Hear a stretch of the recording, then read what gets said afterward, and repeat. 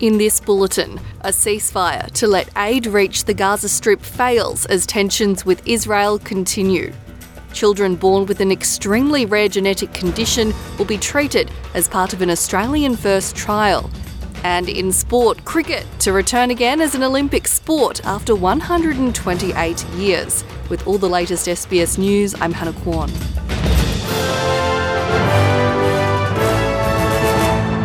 Diplomatic efforts to arrange a ceasefire to let aid reach the Gaza Strip have failed, and Israel has ordered the evacuation of villages in a strip of territory near its border with Lebanon, raising fears the war could spread to a new front. Israel's military has vowed to annihilate the Hamas movement that rules Gaza after its fighters burst across the barrier surrounding the enclave on October the 7th, killing 1,300 Israelis, mainly civilians, in the deadliest day in Israel's 75-year history.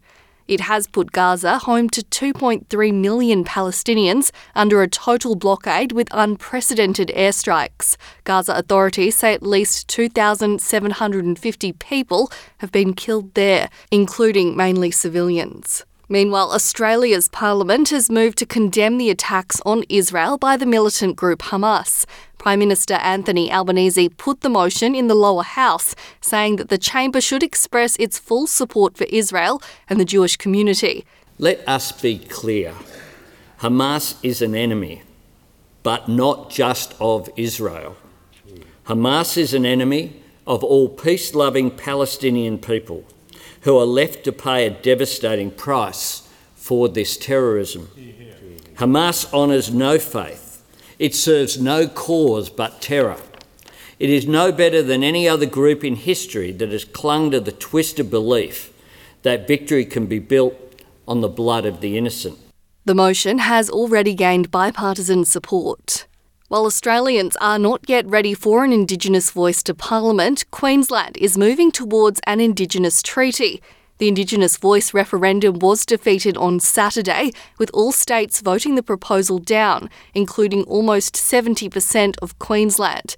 Queensland Premier Anastasia Palaszczuk acknowledged the result, saying the Australian people have spoken. However, she says her government will remain on its path to a treaty between Aboriginal and Torres Strait Islander groups and the state of Queensland. Meanwhile, leading No campaigner Warren Mundine has called on the Prime Minister to dive into what he says are the real problems affecting Indigenous communities. Mr Mundine told the Nine Network he felt a sense of relief after hearing the results of the referendum and says now the federal government can focus on what's truly important. You know, the Prime Minister, he's the Prime Minister of all Australians. He's got to come out and really have a reconciliation approach to this. And bringing all sides together to that we start looking at the things that need to be done to make these communities a fix. I'm a great believer we need to do an assessment and a performance assessment about all the billions of dollars we've been spending and why some things have worked and why most things haven't worked. Former Commando Heston Russell has been awarded $390,000 in damages in his defamation case against the ABC. The retired Special Forces Major sued the national broadcaster and two of its investigative journalists over stories that reported allegations from an ex-US Marine nicknamed Josh. The judge found ABC investigative journalist Mark Willesee, who was the author of the articles, had not established the public interest defence. Former Commando Heston Russell says he's pleased with the outcome. I'm grateful to the court for its efficient and expert determination, which has come only a year after I commenced proceedings with Justice Lee. I'm also grateful for my family, friends, supporters, and all those veterans who encouraged me to stand firm in the face of the limitless resources of the ABC over what has been a 3-year quest for accountability.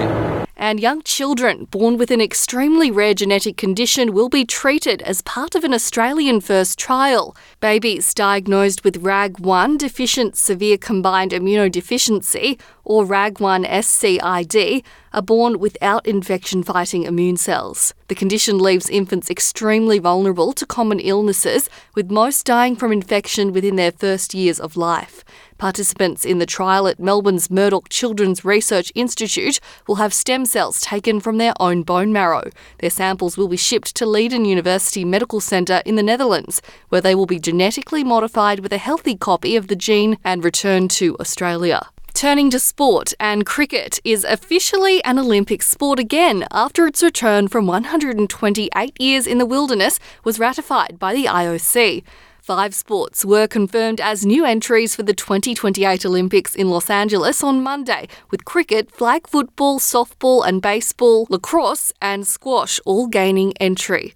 Cricket last appeared at the Olympics in 1900, but Australia have never appeared at that level given only Great Britain and France competed in the sport at those games. And that's all the latest SBS News. I'm Hannah Kwan.